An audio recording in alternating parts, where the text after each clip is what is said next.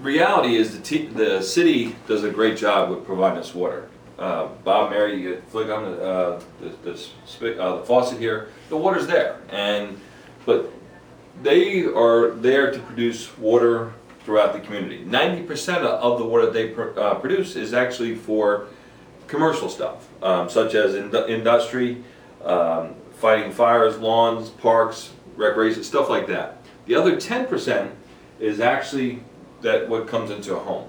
Now, if they would actually clean up the water the way we can, your water bill would be like a mortgage payment. Now, Bob, Mary, I'm sure you're not looking for a mortgage payment as a water bill. It'd be pretty expensive, wouldn't it? Exactly. So therefore, realistically, it's economically and physically impossible. But you think about it, in like a city like Nashville that does maybe millions of gallons of water a day, if they would actually clean up the water, then they would have to clean up the water throughout all the pipes that it feeds throughout the city. Can you imagine them digging up all them pipes over the years? Again, it's not going to happen. Traffic's bad enough around town. Wouldn't you agree? Exactly. Therefore, again, they do a great job, but economically and feasibly, it's not worth it for them to produce the water like what we can. That makes sense?